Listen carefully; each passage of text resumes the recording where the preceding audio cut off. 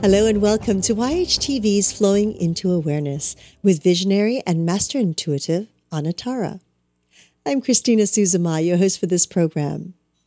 Today's topic is, who helps you to be real? And with us is our beautiful Anatara. You help me to be real. Well, thank you. I agree. You do the same for me. Yes, you help all of us to be real. That's why we're flowing into awareness. All together. There you go. I love the word real because it's sort of like truth. It's one of those words that it could have so many different kinds of meaning. And so if we're trying to understand who or what helps us to be real, which we'll talk about more in a minute, it helps to have an idea of what real is. You know, to each of us is probably a little different.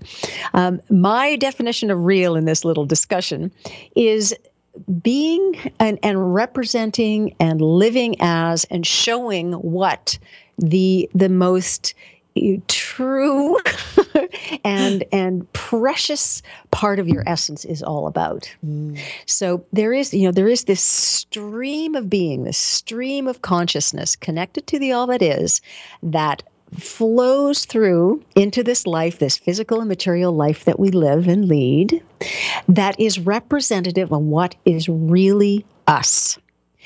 And sometimes we're looking for what we feel is really us. Sometimes we are not aware of how to express who we really are or what is real for us, just because we don't know how to taste it. Now that may seem strange, but how do we taste our own reality? What senses do we use to say, oh, that's the real me, and that's not the real me? Or that taste is so familiar and so deliciously seductive to me that maybe that's the real me. And that taste of something that a behavior of mine that I have, or a friend that I'm engaging with, now that doesn't taste so good to my palate of definition of self. So there's a lot having just been said.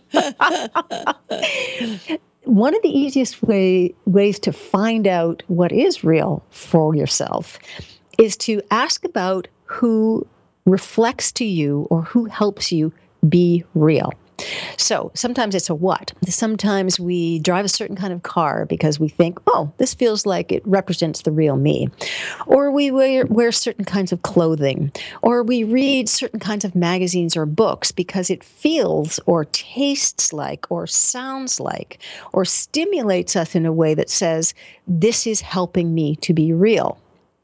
And much of the time that is true. The thing that we are most interested in, the thing that tastes the best, that makes us tingle the most, that makes us salivate the most, maybe those are things that are directing us into an understanding of and an observation of what is real, who we really are.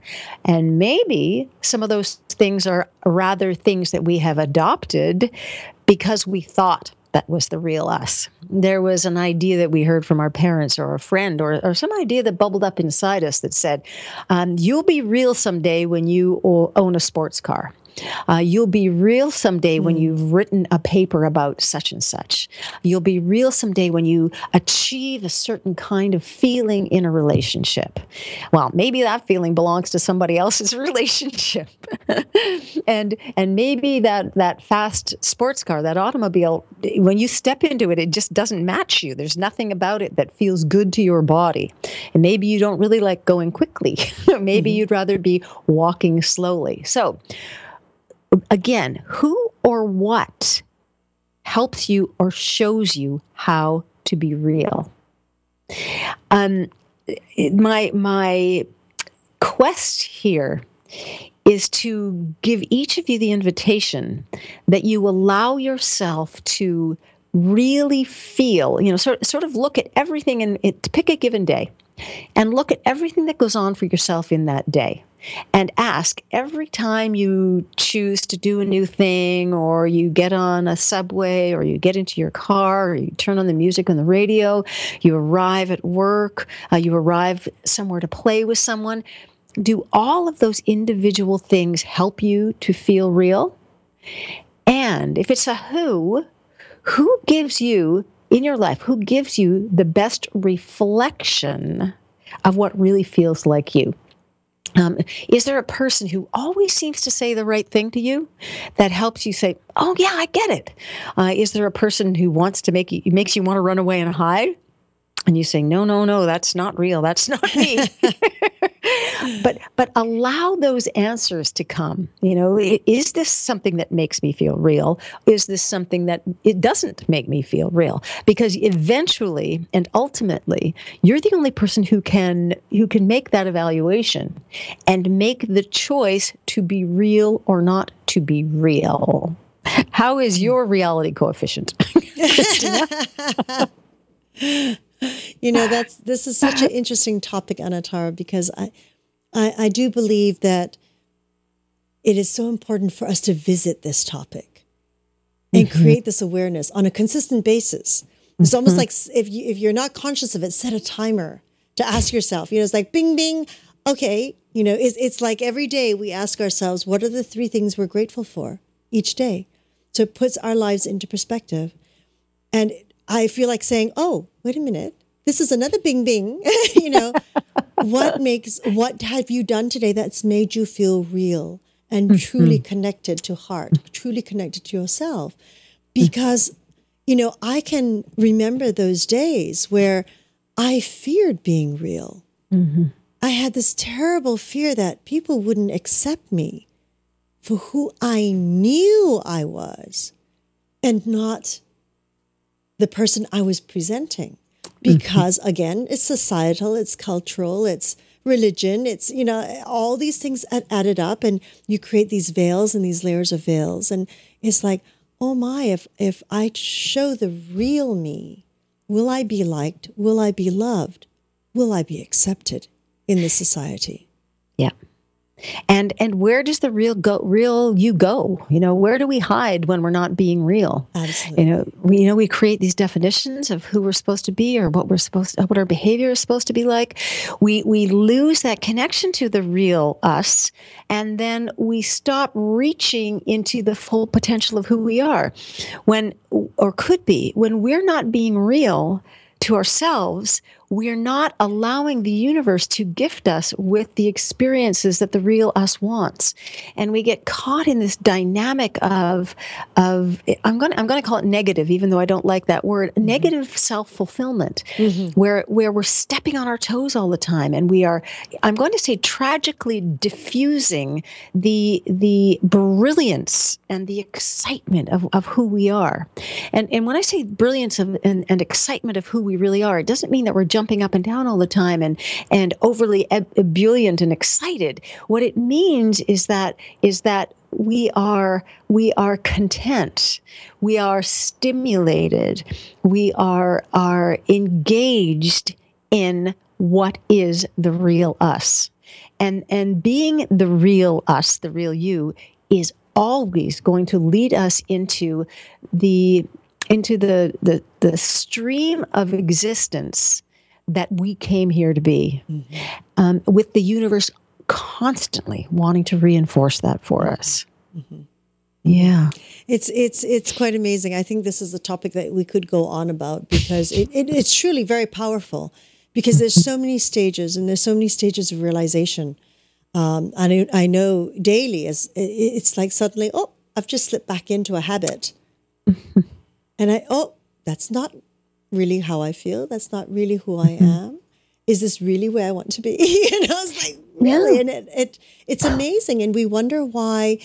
I do believe in some aspects that this is a cause of many people with their issues of depression or, misguidance, sadness, disease, sickness. Yes. Dis-ease, absolute dis-ease, right? Disease. Yeah.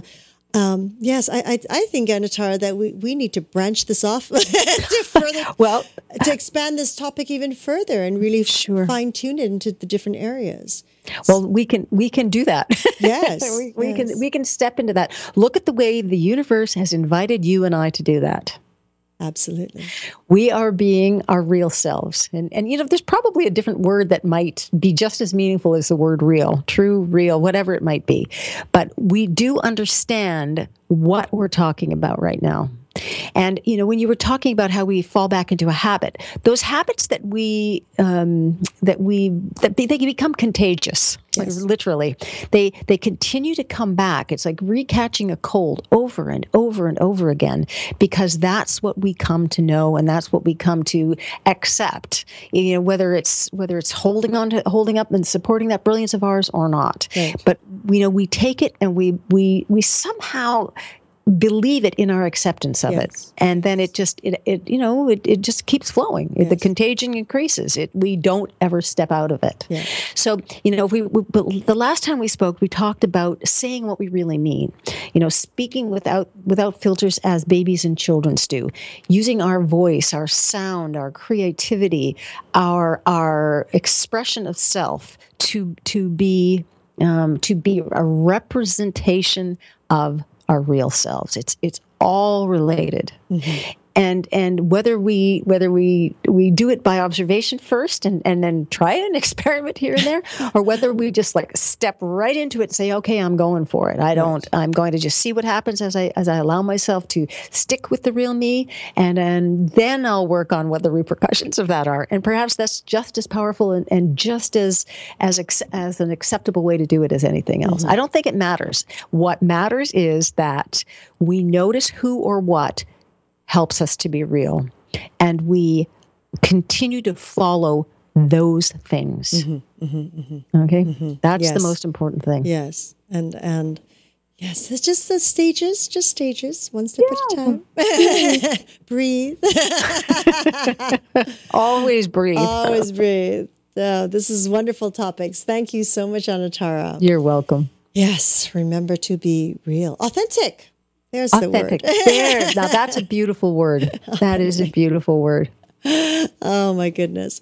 Thank you so much, Anatara, for another wonderful session.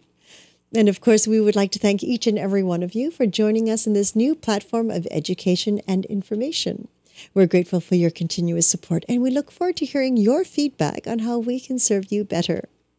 You can connect with Anatara by following her on Twitter @Anatara, and of course through her own website, anatara.ca, anatara.ca. We always look forward to your comments, your suggestions, your questions. Please do so by scrolling down on the screen and entering into the comment box, or give us a call at 818-LETS-TALK. 818-LETS-TALK. Thank you for joining us today, and until next time, namaste.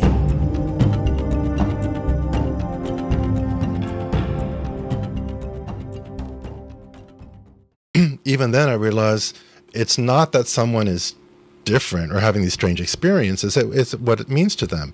So I assumed it would be scary, like Martians or something. And she said, oh, no, they're smiling. They keep me company. And I realized that was, other than coming to the emergency room, that was for her social contact. And to give her medication, to take that away without giving her something else would have been cruel.